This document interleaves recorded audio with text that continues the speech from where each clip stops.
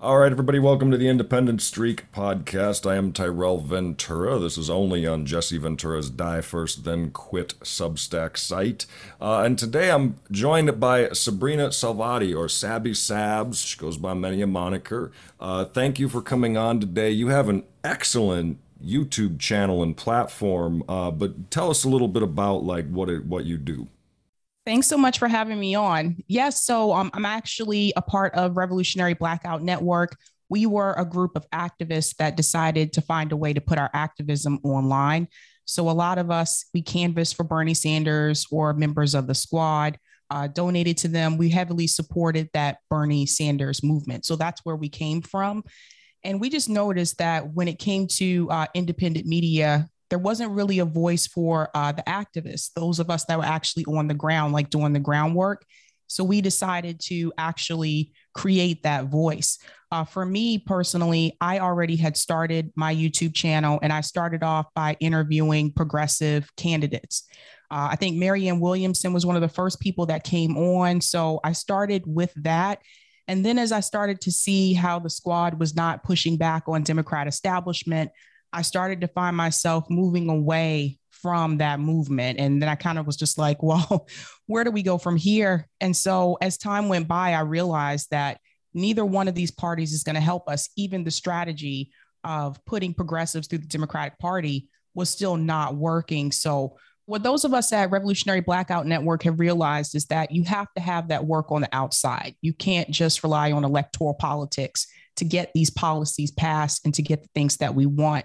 So we've been doing a lot of direct action and mutual aid, trying to help people in our communities on the local level and trying to get people to focus more on local politics instead of national politics. Because when it comes to Congress, they're really not really passing anything that doesn't have some type of corporate interest. So that's what we've come to realize. And we just saw so many people, I think, disappointed by Bernie Sanders' movement after he, chose to, drop out of his campaign and told everybody to vote for Joe Biden in 2020. That was very disappointing for a lot of us. And so we just wanted to find hope somewhere else and just thought like maybe we should focus more on third parties and maybe we should focus more on direct action and mutual aid. When did you first really start your activism and your fight to change the political, not only structure but the political thought processes in this country? Like what influenced you, and when did you first kind of, whether it's pick up a sign or make your voice heard? I started actually activism when I was in high school. I started volunteering. I did a lot of volunteer work for Habitat for Humanity, different like organizations.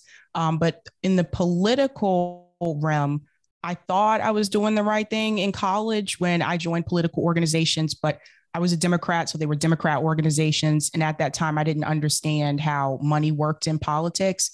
But it was Bernie Sanders who woke me up to that and made me realize that the corporate money is the problem. So I would say it was really him that made me combine the two. Was that his 2016 run or the 2020 run? It was the 2016 run. And that was another one where I thought, who's really going to vote for Hillary Clinton? And to my surprise, like more people wanted to vote for Hillary Clinton than Bernie Sanders. Of course, the media had a hand in that as well. They didn't give Bernie Sanders as much airtime. They put his debate on at odd hours when people were not going to be paying attention. So that was intentional. So when Bernie announced that he was running again in 2020, I said, this time I think he's really going to win. I didn't understand back then either just how much the DNC was actually going to make it so that Bernie Sanders would never win.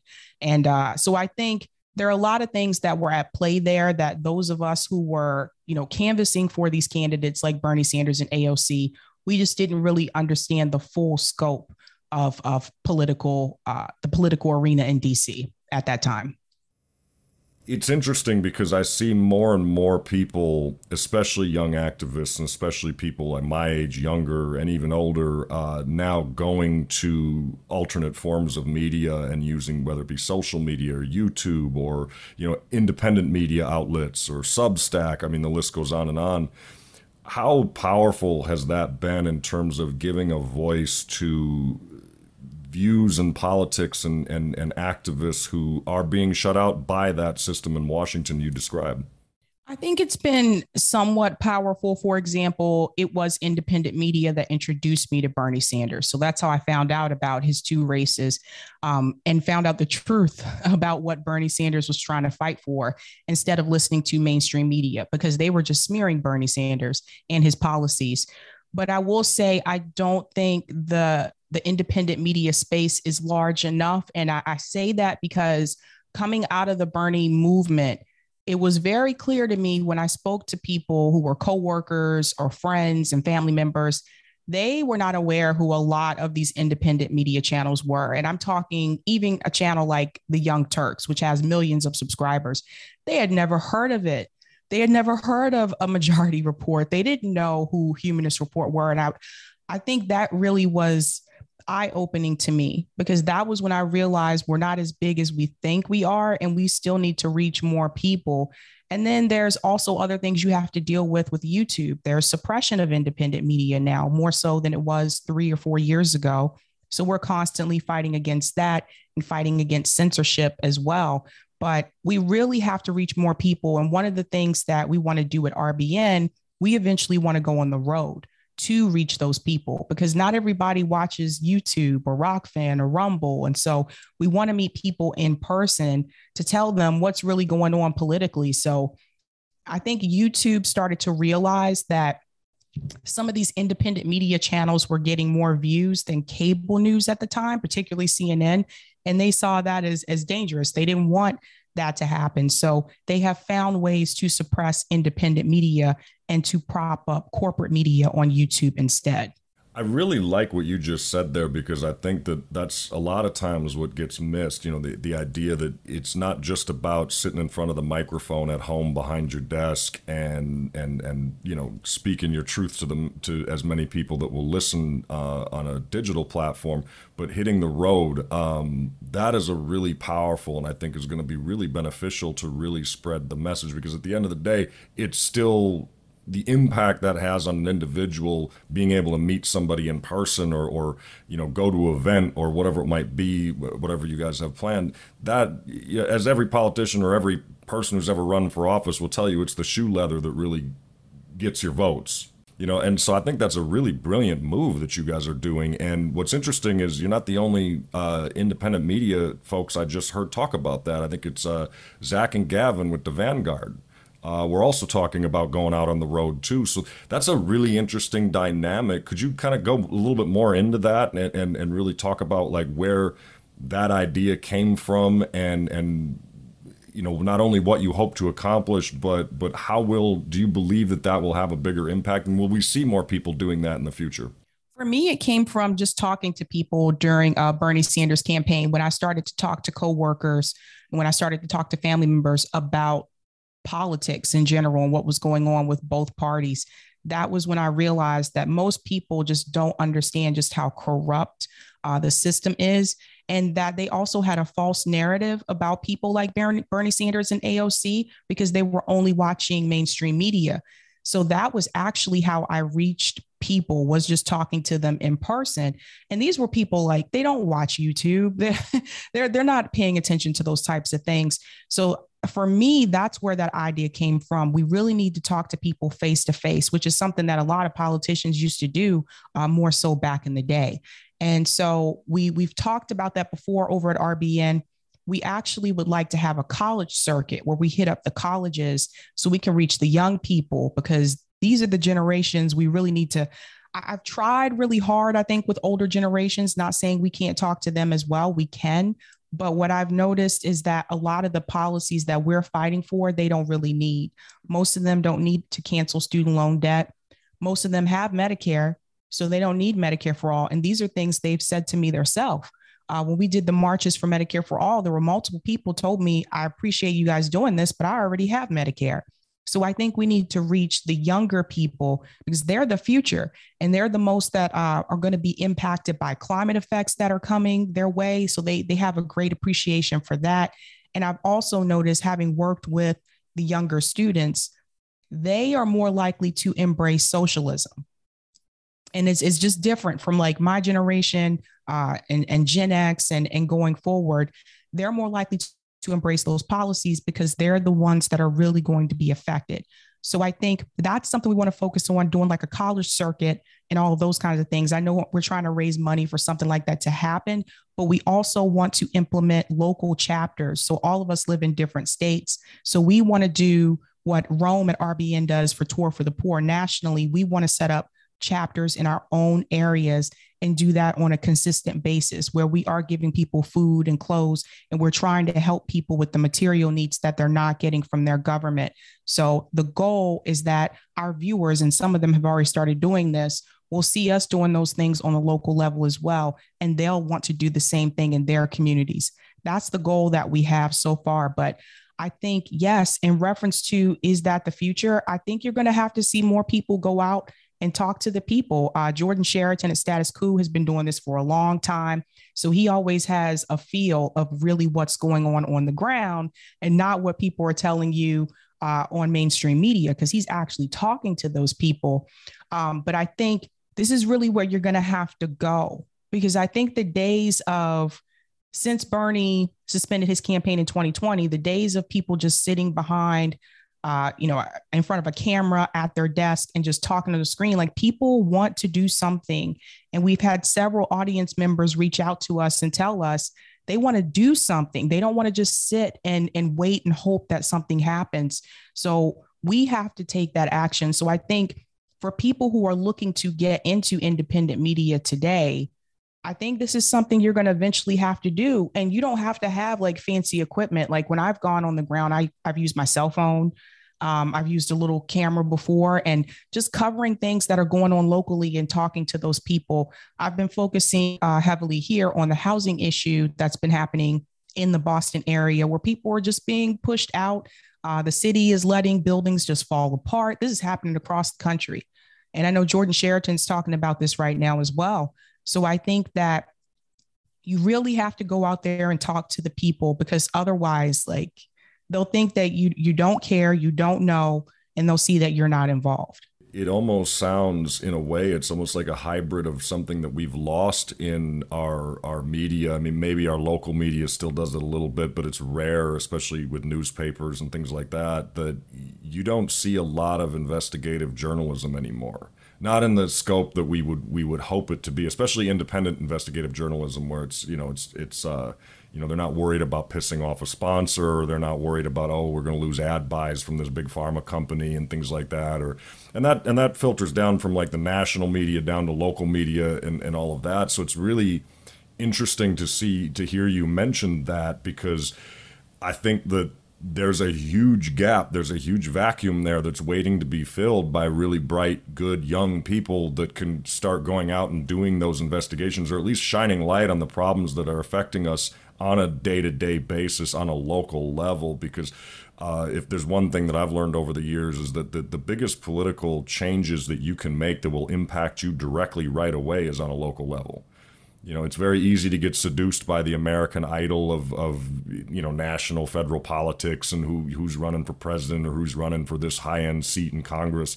But what we forget is that the biggest change that we can make starts locally, that will affect us right away, where we can physically and visually, you can feel that change happen immediately. And I think we get caught up in this kind of the Reaganomics of politics to a certain degree, where we think that, okay, well, if we only pay attention to the federal level, that'll eventually trickle down to the rest of us, whether that's monetarily or through social issues or things like that. So I applaud you for doing that, and I applaud you for kind of, and Jordan and other people out there who are doing this and kind of starting that trend, because I think that there is a gap that needs to be filled by having people on the ground reporting and talking to people locally, and then who knows what you'll uncover. I mean, some of the biggest stories of our time, they start very, very small, and then that little bit of that little spark can suddenly overtake a nation and change people's viewpoints on things. I wanted to ask you, what do you feel are the biggest, you mentioned housing, you mentioned Medicare for all, student debt. Those are the biggest issues, I think, by far facing climate change, obviously, facing us today.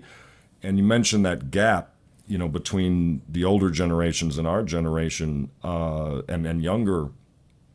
how do we tackle that beyond just waiting beyond just waiting for the boomers to die off? I think we have to engage in conversations with them. I think and sometimes it can be rather frustrating because they don't have the same experience that we did. I finally got my parents to come around to understanding this as well, that like they didn't have to go to college, they have no student loan debt, and they were able to raise a family pretty much for a long time off of one income. They didn't have to have both parties working. When my mom had me, she stayed home with me until I went to kindergarten. So they didn't have to pay for daycare. Things are very different now. And so what I tend to do is to try to show them some type of data and not just tell them about our experience. Recently, there was a new report that came out about the cost of living in the United States. And I think that's a good report to show to people because it shows you select your state and it shows you what you really need to make just to afford a one-bedroom apartment. And most of the states that I've seen so far, that $15 minimum wage push is not enough for most of them. And so it's unless you're looking at a territory like Puerto Rico. Puerto Rico, it's enough, but in the States, it's not. And I think showing them those numbers is really where I think you're going to reach them because they really don't have the experience. They're living in a different time where economically, you really did not have to go to college. And now it's like if you even just want to make a basic income to really just to try to get by, you really need some type of college, whether it's community college, trade school, or four-year university. You need something. And it didn't used to be that way. So I think we have to have these conversations with them. One of the things I would say that was really good about people who did canvass for Bernie Sanders campaign, Nick from RBN, he was actually talking to people at the barbershop, older people there, older people at churches in South Carolina, explaining to them how these policies would work, explaining to them how the politicians that you've had have neglected the people. And you can explain it to them in a way that corporate media is not going to. And so what we found is that when it came to the actual issues, most people agreed with the issues, whether they were Democrat or Republican. But because of the propaganda from mainstream media, they don't vote that way. And this is why we had those exit polls where you'll see the majority of people supported Medicare for all, but they didn't vote for Bernie Sanders. They were voting for Joe Biden, at least in South Carolina. That's why, because they believe the propaganda that Bernie Sanders couldn't beat Trump. And so, it's still a struggle because we still have to find a way to fight against corporate media. And that is not easy to do. Although they are losing ratings, that's still the number one place where people go to when they want to hear about the news. So we have to find a way to switch that. And that's why I say we really have to get the younger generation because they're more likely to embrace internet news and news on YouTube. Without a doubt, without a doubt. You mentioned that you definitely align, socialist in terms of your political viewpoints. What do you think is the biggest misconception about socialism, or even going further like Marxism, things like that? What do you think is like the biggest, propaganda being put out that's completely untrue about that political ideology? I would say that we're trying to turn America into Cuba and Venezuela, and that we don't want people to have jobs. And that's actually not how it works. I think people get that narrative from MSM. And when you look at something like socialism, the difference would be it's not that you're not having a job. It's not that you're not working, but you would own the means of production. You would have an ownership in that. And I'll give an example that I had recently when I worked at MIT. There's a document that you have to sign. All employees have to sign this, which basically says if you create or develop something while you're at MIT, MIT owns the property of it. You don't own it. So that's a perfect example. We don't own our work unless we're like entrepreneurs. We don't own it. So you do all this work for these companies. And what do? Like they exploit your labor. They pay you the bare minimum that they can get away with.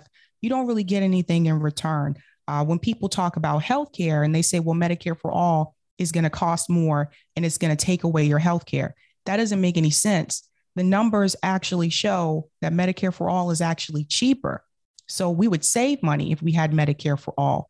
And I would argue that the insurance industry is the reason why so many people are dying.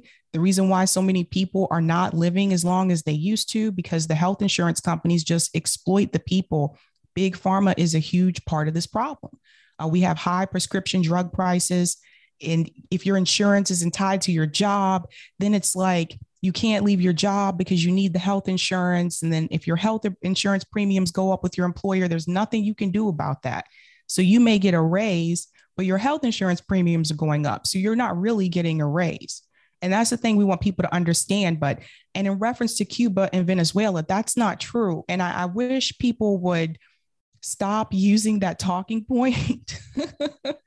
Like, it's a bad example. I think that what people have to understand when you look at a country like Venezuela, why is Venezuela that way? Because the United States government has intervened. They gave them the arms and the people rose up with the arms. So that's why they're in the state that they're in. If you look at a lot of the countries that have these types of conflicts, somewhere down the line, the United States government was involved. And I think that's important for people to understand. But yeah, it's hard when you have like Fox News and CNN saying that socialism is like this big, scary boogeyman. And so people on the right and people who are liberals are against it because you have both sides of the media saying bad things about socialism. So I would actually recommend that people look up organization like Socialist Alternative. Shama Sawant is a part of that organization. She's a great example. They do great work on the ground, and the candidates come from the movement, and the candidates are selected by the organization. So it's not someone who just wants to be a politician. That's not how it works. So I think if people actually read more about Marx, how it works, I think people would understand it better. I think so too, and plus it's interesting too because we already have a lot of institutions that are based on socialism to begin with, from the things that have been held over from what FDR started with the New Deal to, I mean, when you talk about Medicare in general, well, that's socialism to a certain degree. You know, it's been corrupted over the years. Social Security was socialism before it became corrupted. The U.S. military, if you really look at it, is essentially a socialist organization. When you really kind of step back and look and say, oh, well, there's people who are being provided for, they provide a service, but all of their needs are hopefully met. We're, again, not following up on that when it comes to veterans issues and things like that, but it's already in the fabric of this country. It's not some alien, horrible thing that exists in places that we're told to hate. You have done some really incredible interviews on your show. How do you go about preparing to do your show, and how do you go about getting these great interviews? For a lot of people who are starting out, that's one of the hardest things to do as a political commentator, as a journalist, is to be able to prep, do a good show, talk about the issues, but also secure some really fantastic interviews. How do you go about that? I think I was a little bit fortunate because I did major in broadcast journalism and English in undergrad. So I had a little bit of experience interviewing people. I also took broadcasting classes when I was in high school. And that was one of the first things my teacher made us do: go out and interview someone at the school. I'm like, just do it. Like, she's like, yeah, now, like, just do it, just on the spot. So we had to learn like how to just interview someone on the spot. And then later on, we learned how to do things in the studio. So I was lucky that I had that background. But the other thing, I think, in reference to interviewing people, you have to prepare for the worst. And I say this because I really I like to watch the people that I'm going to interview. I like to watch previous interviews that they've had first, so I can see how they answer questions, and I can see if they push back and how they push back. That being said, sometimes you can do all of that and they can come onto your show and it could be different, right? So you have to prepare for the worst. One of the things I tell people is don't write down all of your interview questions. I used to do that a long time ago. And sometimes the interview does not go in that direction. And then you're kind of like, where do I go from here? I'm not going to get to ask all the questions. So what I just do is I just jot down a list of topics. I don't think about how I'm going to ask the question, what I'm going to say. I just jot down the topics, and then I just kind of go with the flow of the interview. And the topics don't always end up going in order either. And this is why I tell people prepare for the worst. I also tend to have a backup plan. So sometimes in the past, there have been times where people would come on for an interview and all of a sudden something's not working, whether it's the audio or the camera. This has happened to me multiple times. So I always have a backup in the event someone is not working out well with StreamYard. I have a Zoom that they can just join the Zoom. And if need be, we can just record it and not do it live as well. So I think first and foremost, prepare for the worst. Make sure that you watch previous interviews that they have done before. I think that is really important. Some people may take a little bit longer to answer a question than others. So if that's the case, you don't want to have like 10 topics that you want to talk to them about. 5 may be good for them for an hour interview. So I think that's very important. And then also you just have to make sure that I try to interview in a conversational tone. Meaning that I'm going to ask the questions, but I don't want it to come across like it's mainstream media. I don't like that. So I try to have a conversational tone when I do the interviews. But at the same time, I think it's important that you have to be willing to push back. And I say that meaning that doesn't mean that you attack them, because I've seen this happen before where people have done interviews and they attack the person. I'm like, no, well, that's not really the way to go about it. So you have to learn how to push back without attacking someone. And that wasn't something that came easily. That took time for me to learn how to do that.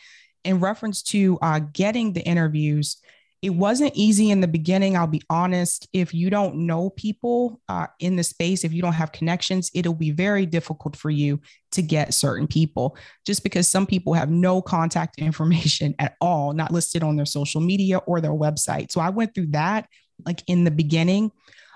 So it's important that you build or try to build relationships with people in this space. Now, that being said, that doesn't mean become friends with someone just so they can give you a connection to somebody else, not like that. But you will see that in order to reach certain people, you may have to go through someone else. Some people refer to this as access journalism, but those things do happen. So be prepared for that. And then sometimes you just get lucky. Marianne Williamson, at the time, she was one of the first people that came on. She actually had her contact information posted on her Facebook page. So I just took a chance and sent an email and she said yes. So sometimes you do just get lucky. But I would say if you're trying to get someone that's especially a big guest, you may have to ask someone else to make an introduction for you. And I've had that happen a couple of times too, but that's where the relationships come in. That's why it's important that you build relationships with people in this space as well. I think for anybody out there who's trying to get in this game, we far too often, we've been conditioned for a long time now. Matt Taibbi wrote about it in his book, Hate Inc.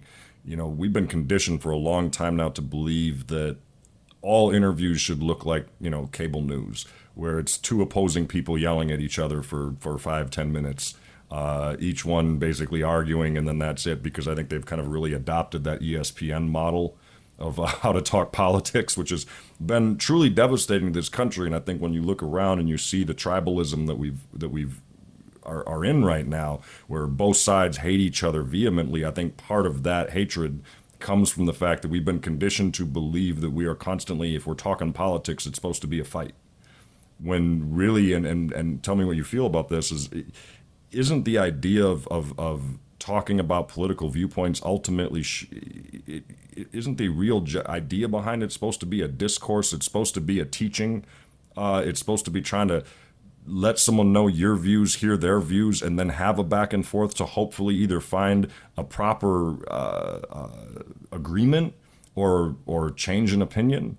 And you just can't get that through just battling people and yelling at people constantly. That's true. No, it's 100%. I think that it's also important to interview people that you may not necessarily agree with. Now, some people don't like that I do this.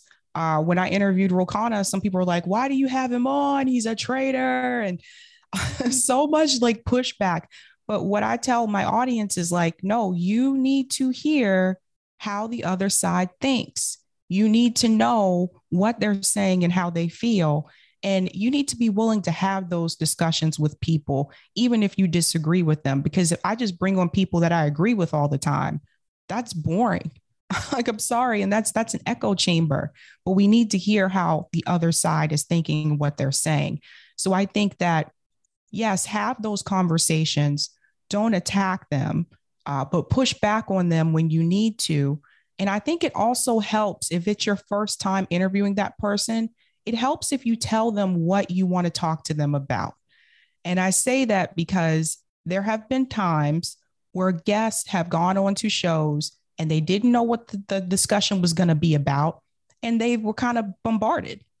And I think that's why, like, some people may have this rule that I only do interviews with people that I know, or I have to be introduced to this person because they don't want to get attacked. Like, they don't know what they're getting themselves into. So it helps if you tell them like what you want to discuss, but also let them know, what is the show about? What are you about? I think that's important. So if someone is, I haven't had this happen yet, or actually I had one conservative came on my show, but he's a conservative in Canada. But especially if you're going to interview someone, you know, I'm a Marxist. If I want to interview someone that's conservative, I think it's only fair that they know that I'm not. So, so they know Without a what they're doubt. getting Yeah. themselves into. Without a doubt, yeah.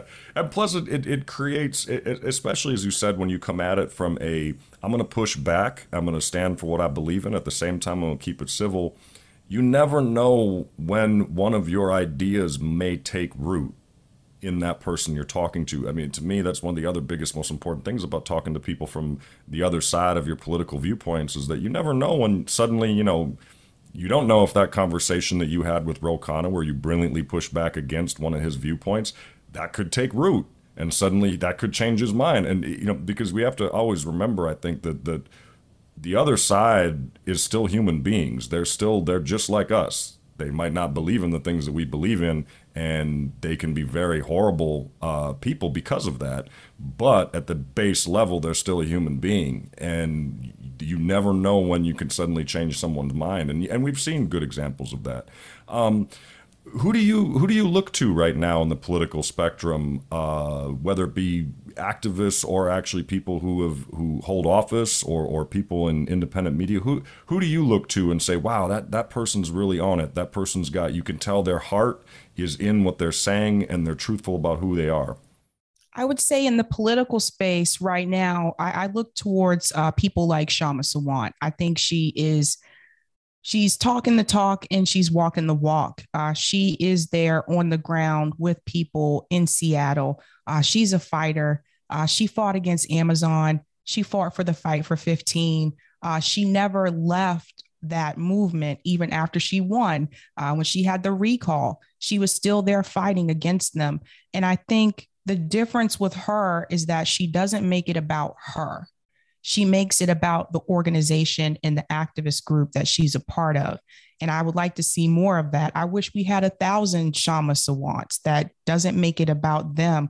So politically, I look towards someone like her. In independent media, I would say, this space is changing a lot. I've seen some of the people I used to watch a couple years ago.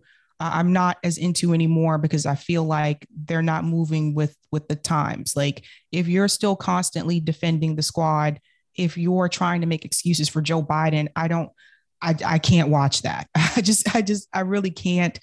But I would say it's the smaller channels, to be honest. I really look towards like people like Hardlands Media. They do great work. Those guys are awesome. And they also talk about Chicago politics. So I like when people do like the local coverage as well.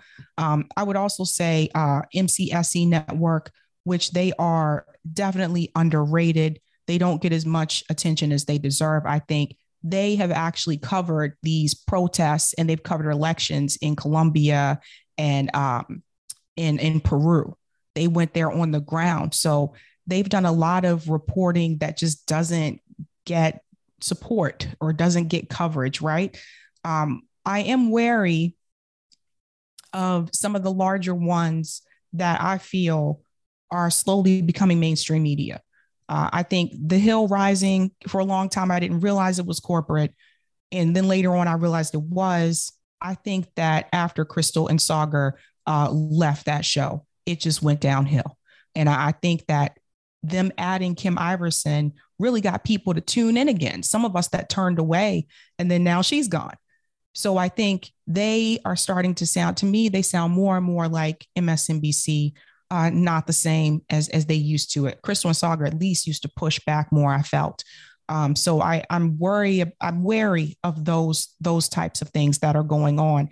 But I would say, like, content wise, I would actually tell people to focus more so on the smaller channels, because we're the ones that are usually, Vanguard, obviously, we live stream. we don't do these recorded videos and upload that used to be more popular a couple years ago. We don't do that. Like, we go live so our audience members can say anything in the chat. We may or may not like it. We really put ourselves out there and we engage with our audience more. And I think that that's kind of where this space is going. And I think the days of people just making like the short video clips and uploading them and not having that engagement with their audience, I think that's starting to go away.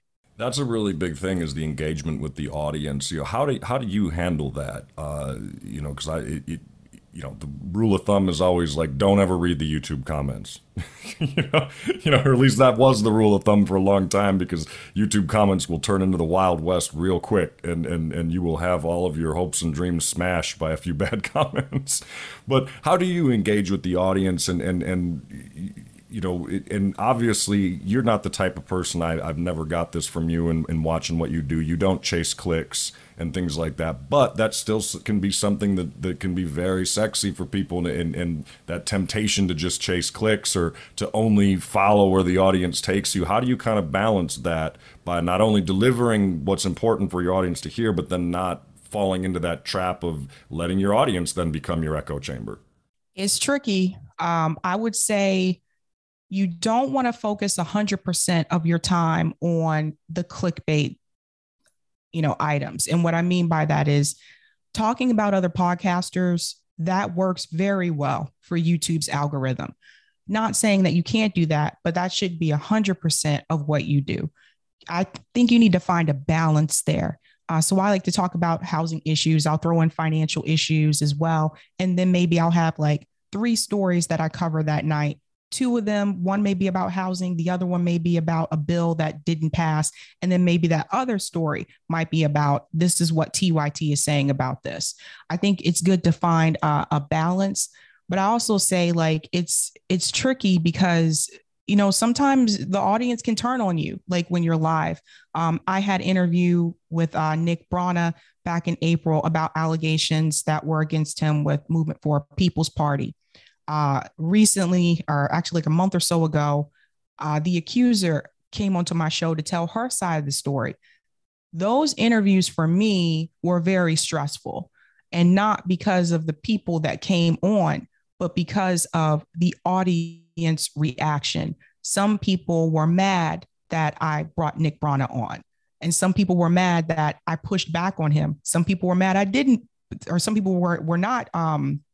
Some people were mad I pushed back on him, and some people were not. And then same thing, when I brought the accuser on, some people were mad that I even brought her on. And some people were mad that, I gave her a voice as well. I try to give people both sides. And that's the thing. This doesn't mean I'm on this person's side or this person's side. But when you have those types of allegations, you need to hear from both parties. So I felt like I'm going to do this the fair way. Did everybody like that? No. Some people was just like, I can't believe you brought her on. I can't believe you brought him on. So those interviews were stressful. But you have to be careful when it comes to the audience. You do want to hear them out, but you don't want it to get to the point where every single criticism that they say about your show, you're changing something every time. Because then it's not you anymore. Then you're getting further away from what you set out to do.